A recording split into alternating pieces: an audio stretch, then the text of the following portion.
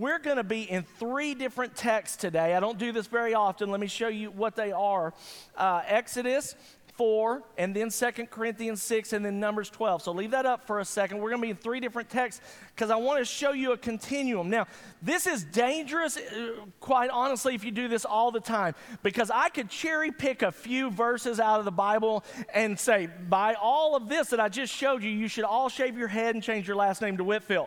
And Colt, here we go. All right, so we want to be careful to always look at text in their context so that we understand what the Bible actually says and means. But I'm going to make a thread here today because as we look at becoming a multi-ethnic church and what that looks like, one of the questions that you need to deal with is in your own life, is in your marriage. What does multi-ethnic, what does the Bible say about multi-ethnic marriage? What is that? And also, so I'm going to show you some ways. In fact, the Lord gave me something really cool, and I'm going to show you something that's going to help you in your marriage.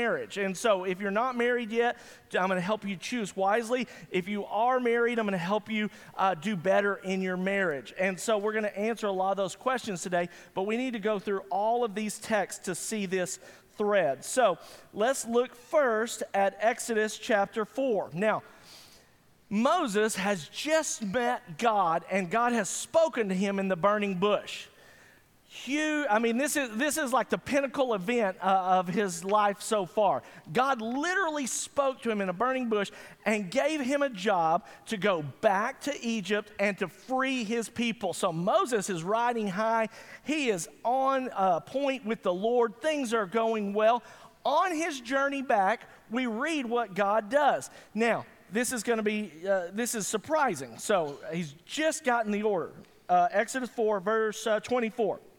On the trip, at an overnight campsite, it happened that the Lord confronted him and intended to put him, that's Moses, to death.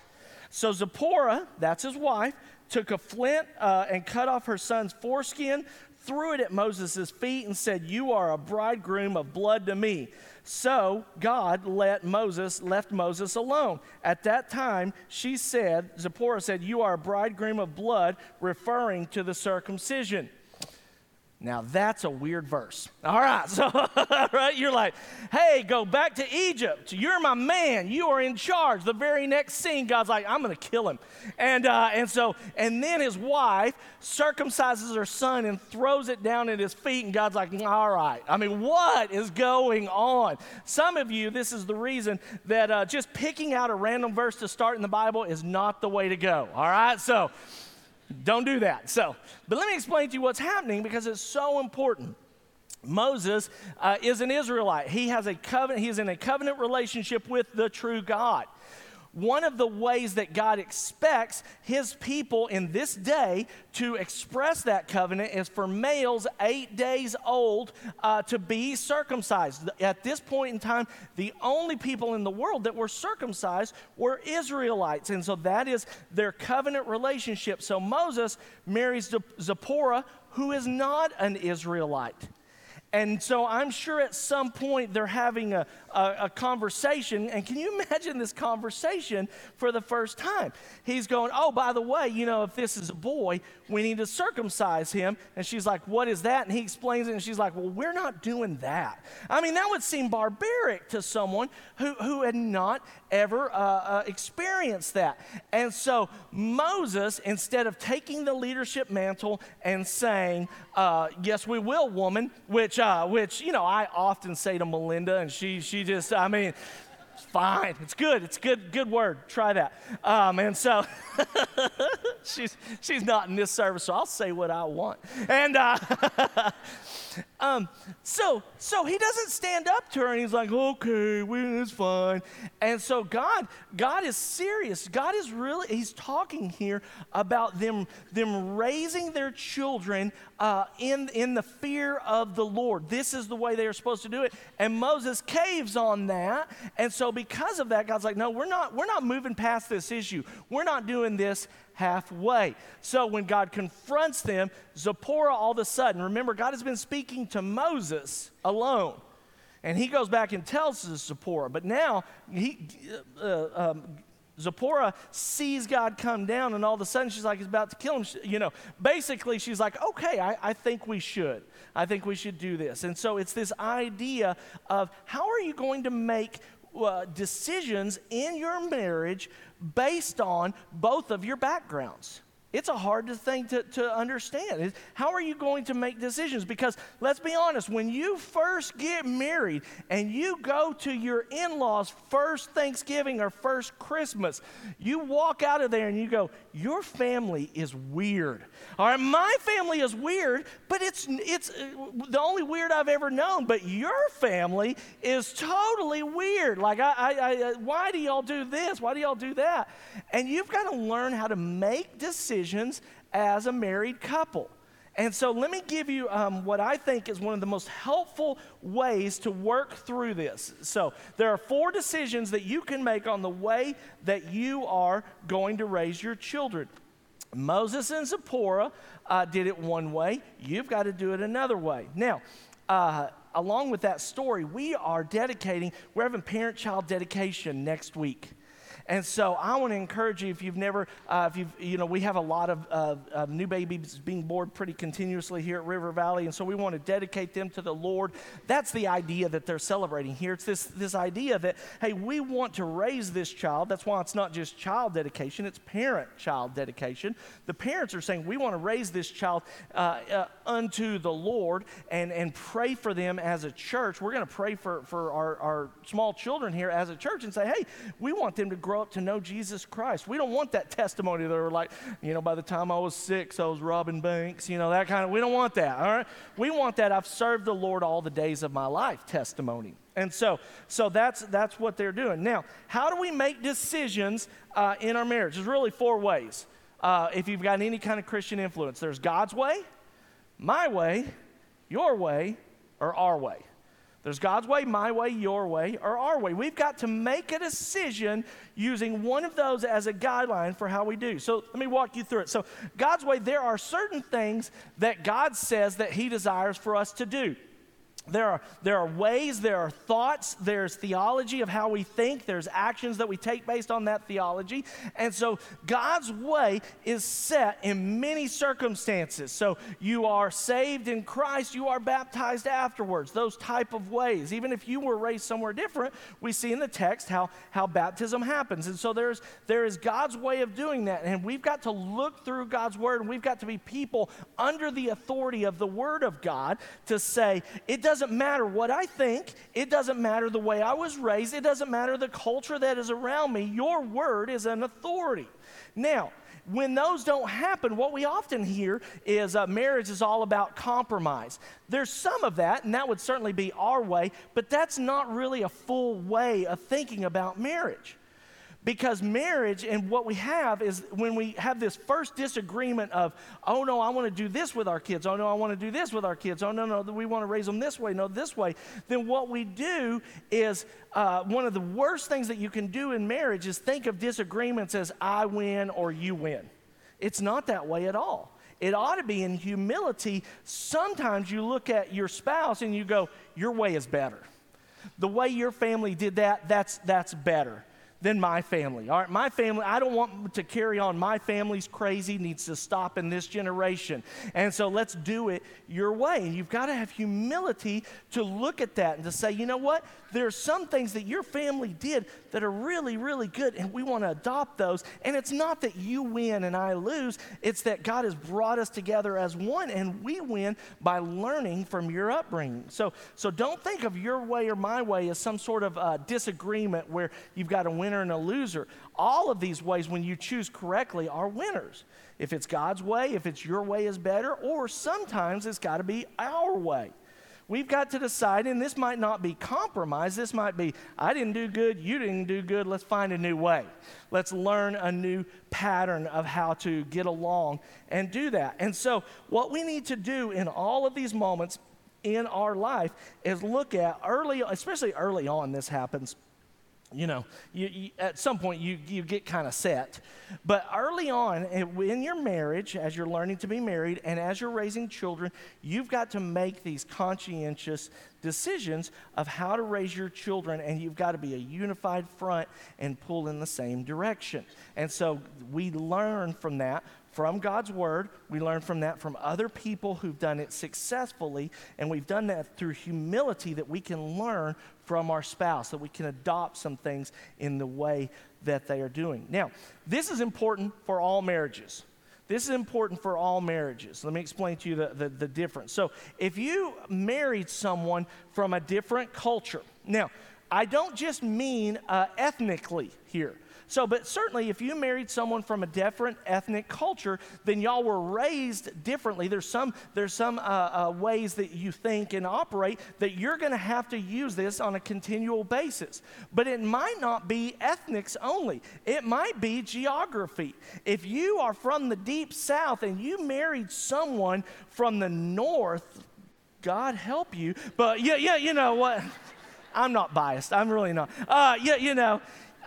There's going to be differences there. There's differences in how you think and operate. If you were raised in the city and they were raised on a farm, there's differences. If you were raised with some money and they were raised fairly poor, there are differences, and you're going to have to work through them. If you were raised as an only child, the special chosen child of the world, those of you who are the only child, then you were raised differently than someone who had a large family and had to fight. It was like, Hunger Games every day just to eat, right? I mean, there's differences in all of those, and you're going to have to use this as a model and not just assume that you're going to do it your way. In every single situation, you're going to have to use this. Now, my wife and I were raised very similarly. So we came from the same kind of part of the state. Our dads would have been friends if they'd known each other. We have very similar ways. But that means that we still have to do this, or else we're just going to fall into a pattern that might not be the best. We're going to have to say, instead of saying, oh, you did it that way, I did it that way, let's continue on. We're going to have to back up and say, let's think about this. Is this God's way of doing this? Is this the way, even though we're both comfortable in this, is this the best way to do this? And you're not dissing your parents or saying anything at that point, but what you are doing is saying, you know what? We're going to try to raise our children in the culture that we live, in the way that we live, under God's authority to the best of our ability. So all of us need this model to look at to decide how we are going to do marriage and raise our children so that we can be successful. Moses didn't do that. Moses caved on one that should have gone the opposite way, and it literally almost cost him his life. And so what I want to say to you is you've got to understand God's word. Even Moses, I mean, you're going to see in a second, God says, I speak to Moses. Moses is my man. And yet, God says, if you don't follow my word, there are dire consequences to that. So we use Moses as his first point as something that he did not do right in the early days that really and truly almost thwarted the whole movement of God in his life. Now, second point out of 2 Corinthians chapter 6. 2 Corinthians chapter 6. So basically, we want to look now, so we know how to make decisions within marriage, but who can we marry? As far as I know, you can look at individual situations of people that marry, and you can find some ways to learn from that. But this passage that we're about to read is the only passage that I can think of in the entire Bible that explicitly says who you may and who you may not marry as a believer. This is the only one, so use it wisely. Listen to it and heed it. It is so important. So, 2 Corinthians chapter 6, beginning in verse 14. The first line of it is the most important. So, don't be yoked with those who do not believe. Underline that. Circle that. That's the whole idea. Now, he's going to explain it and flesh it out a little bit more, but there's the big idea. Do not come together with unbelievers in any partnership. Now, So he goes on, for what partnership is there between righteousness and lawlessness? Or what fellowship does light have with darkness? What agreement does Christ have with Belial? That's a idol. Or what does a believer have in common with an unbeliever?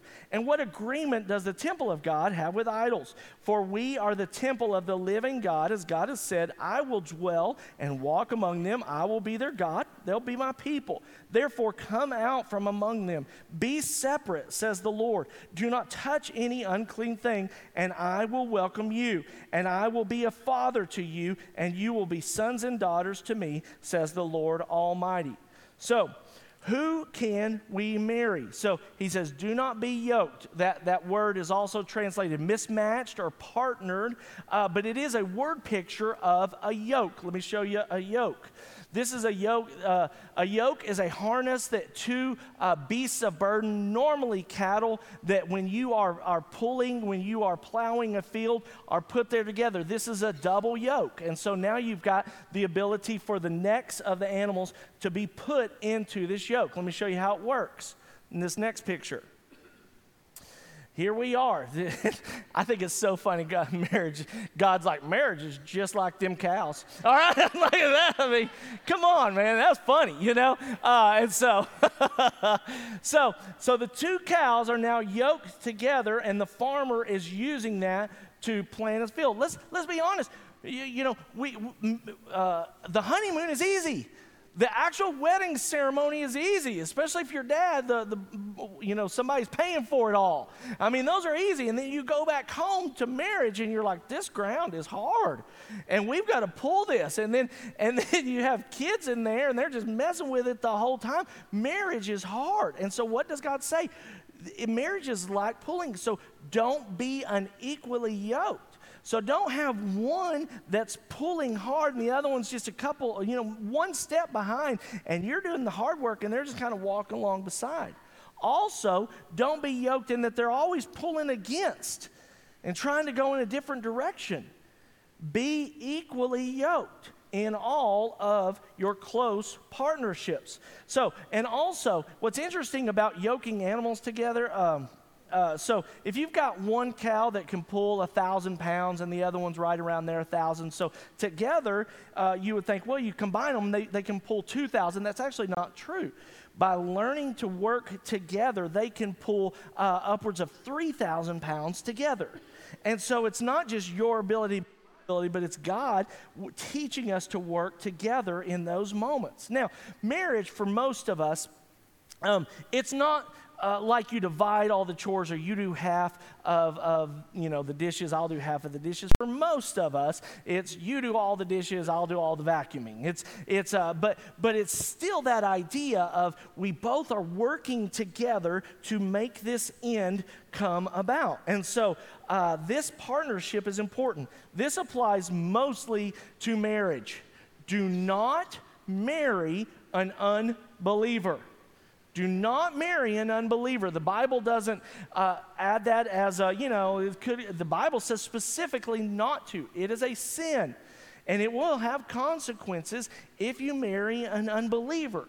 That should kind of change how we do life a little bit, in that the years that we should be looking for a mate, it's better to look at church than the bar.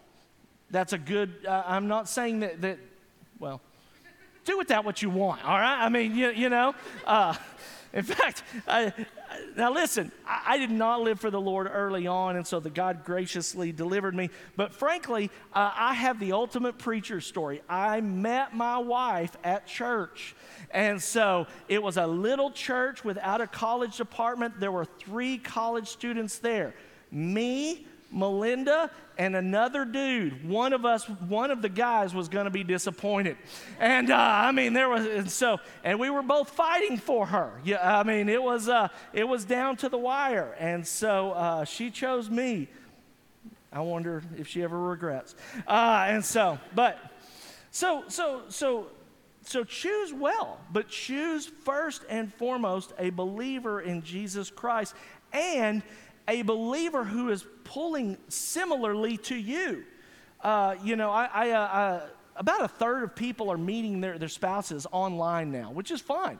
But what I've heard from people who are dating online, even in Christian sites, is so many people are using those and are very worldly, but they're just trying to find, any way to hook up with someone. Listen, there's a difference, somebody that says I'm a Christian and someone that really and truly loves Jesus, loves him, serves him, is faithful to him and his church, and shows that throughout their life, versus just someone who says, oh yeah, I'm a Christian. Don't be that, and don't listen to that. Don't be yoked in that way. It will end poorly. Now, this it says in partnerships. It doesn't specifically address marriage here. I think that's the biggest application. But let me give you some more. I would say this text applies to business partnerships. If you are a believer, are you going to run your business by godly principles or by worldly principles? So I wouldn't be in partnership with an unbeliever. I wouldn't have inner circles of friends. Now, we all need to have friends who are lost, and I'm not saying that. But I'm talking about inner circle, like confidants, people that you share your life with ought to be good believers who direct you in those moments that you need that wise. Advisors, people that when I had a nonprofit and I was looking for an accountant for our nonprofit, I went and the first question I asked him was, where do you go to church? And he told me, and I said, do you tithe? And he said, yes. And I said, all right, let's talk about finances. Because if he doesn't share my beliefs and my values, then I didn't want him managing my company. At that time, I had a company, and my company's money. And so don't be unequally yoked in that way. Be very careful in the books that you read and how you are listening. Now, I do read a lot. I'll be very honest. I read a lot of books by non-believers. I do. But I'm very, very conscientious of watching how they are affecting me, especially in growth areas, because there's so much of a tendency for them to tell me things, as I'm reading them, you're awesome and you're great and you're a champion. And I look in the Word of God and God's like, I am awesome, I am wonderful. You, not so much. And that's where I want to land in those type of things. So the other thing that very common in dating, what I'm going to call is don't date someone and say, well, I know they're not a believer, but I'm dating them so they'll become a believer. We used to call that when I was in youth ministry, missionary dating. So I'm dating them so that they'll become a believer. Don't do that. The Bible says you're yoked together. Don't choose someone for your inner circle in dating or in life that is not a believer. So let me show you a picture, and this is how we choose who we may marry. So which marriage, A or B or C, does God's word, by what we just read, counsel against? Now, leave it right there. Our tendency is in ethnicity. Our tendency is to look at skin color. Our tendency is to look at background first. We talked about in week 1, the primary thing that we want to be as believers is looking at people the way God sees them. They are made in the image of God, but do they have a relationship? So couple A, he is a non-Christian and she is a non-Christian. All right, so couple B, let's see them. He is a Christian and she is a Christian. Couple C, let's see them. He is a non-Christian, but she is a Christian. Now stop right there. What I want you to see here is that God's word does not say who you can marry by their ethnicity. God's word says who you should marry based on their relationship with Christ. So, is it okay for 2 non-believers to get married? Yes. Is it okay for 2 believers to get married? Absolutely. But in this instance, the answer is C. The answer is the one that, although ethnicity, they seem very similar, but he is a non-Christian and she is a Christian, and the Bible says specifically, do not do that. The Bible warns us that we will be bringing together, and it will be a hard season of relationships. So let's make sure and do that. Now, Here's the question for all of what we're talking about today. How do we respond to that? Because most of us are married, or a lot of us are married. Now, if you aren't married yet, heed what I'm saying. Learn from what I'm saying.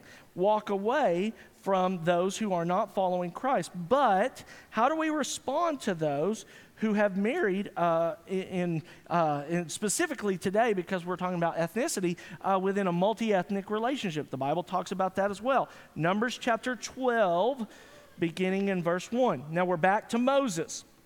Moses is the leader of the Israelites at this point. They have escaped Egypt.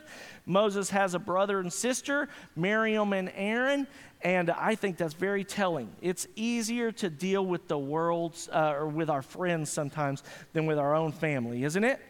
I mean, let's be honest. I mean, sometimes so much has happened over the years within our family. This is a difficult situation. But let's read this. Numbers chapter 12, verse 1.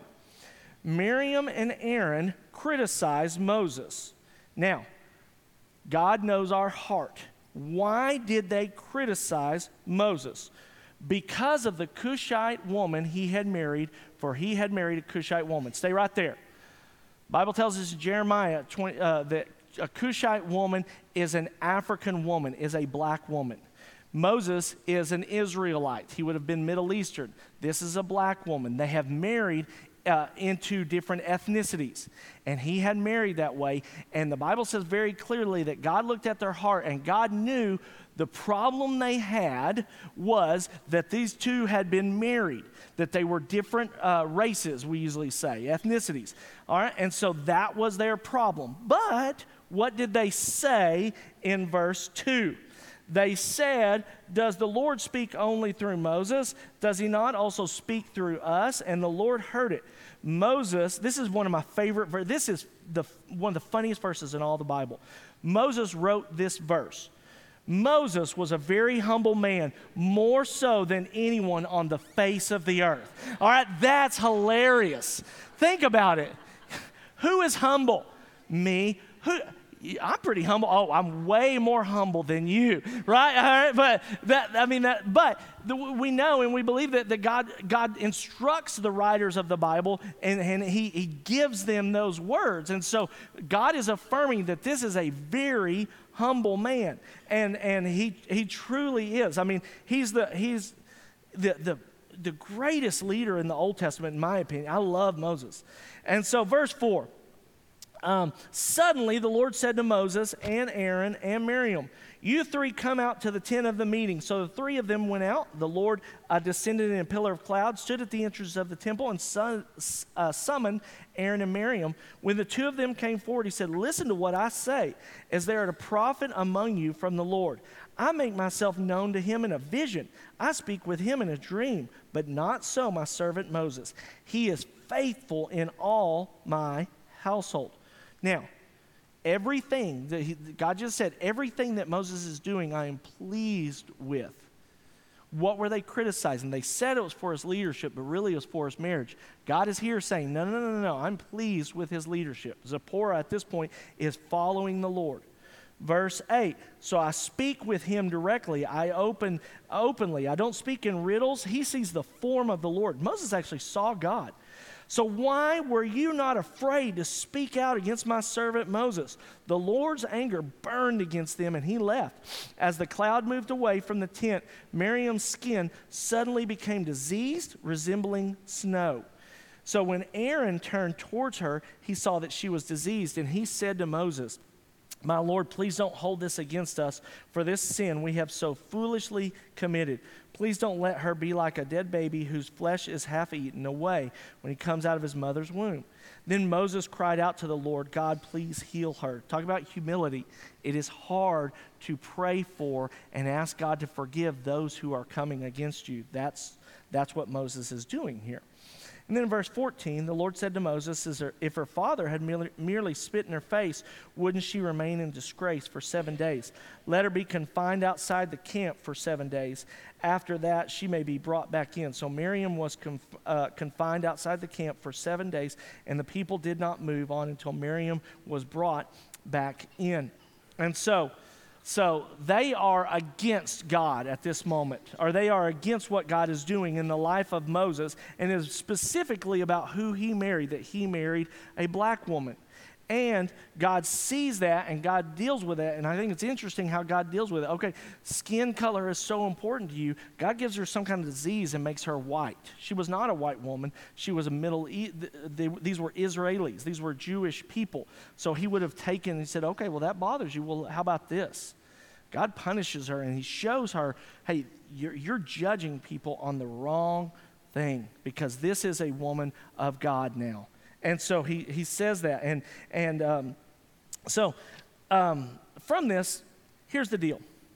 When I first started studying all of this, the very first thing I said to us is that we're going to have to use the Word of God as our authority. The Bible is our authority. And when I knew that I was going to preach this, I studied this stuff back last year. I knew that this was going to be, for many of us, one of the hardest things to get over from our childhood. Because, let's be very honest here. Some of us were directly or indirectly told by our family that interracial or interethnicity dating and marriage was wrong. It's not. It's not. If the Bible is our authority, then we are going to have to learn to follow it and direct our lives towards what God says, even when it disagrees with our upbringing.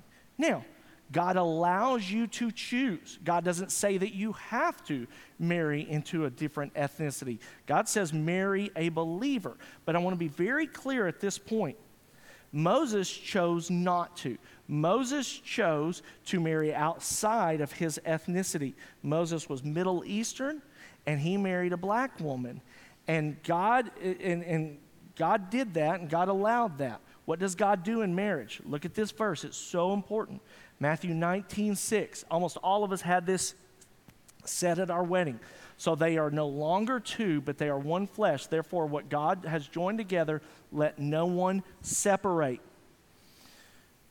So this verse specifically is dealing not just with whether marrying within an ethnicity, a different ethnicity is right or wrong. It is also dealing with how we treat people who are in this type of relationship. And many of us, because we have been told wrong, there is derision. I mean, some people would just come out and say it. And almost any couple that has this kind of relationship has probably experienced those moments. But more so, and almost on a continual basis, it's probably with looks and feeling. And people are against you.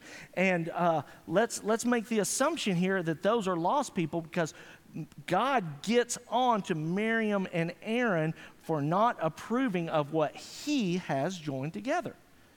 God does not make bad things. And if you've got two believers of any race that get married, then praise God, he's made a wonderful marriage. And celebrate that. And that's going to cause some of us to have to deal with a little bit of our background, and some of us to have to work through those issues. Now, if you're not good with people, don't go up to those people and tell them that you're working through your issues. Those are your issues. All right? Don't bring them in. They made their choice and they're happy with it. All right? But you have to work through those issues. Not only how you think, or not only how you speak, but how you think. And that comes so through in how we do those things. Guys, this is the Word of God. I know of no other place. If you were raised differently, then fine. Come and tell me, but let's talk about the Word of God, not about your upbringing. It's got to be our authority. And I knew that this was the one that was going to cause so many of us to go, I've got to reevaluate something. Because you chose to marry within your ethnicity, but when you see people who didn't marry within their ethnicity, you immediately judge, you immediately get, that's wrong. And it's not. If you don't know Christian or non-Christian, then you have no basis to judge. You have none. And so you need to be supportive. You need to be helpful. Now, this is why we are celebrating the Lord's Supper today. What God has joined together. What God has brought together. Not just in couples. If you're here today with your family, but if you are here today with our church, God is bringing people of different ethnicities to our church. And we are so thankful, and we are so much better for it. And we want to say to those who have been around us, man, we are so thankful that God has brought you here. If you've come in the last few weeks, man, we are so thankful that God has brought you here. And we want you to celebrate that God has joined us and brought us together.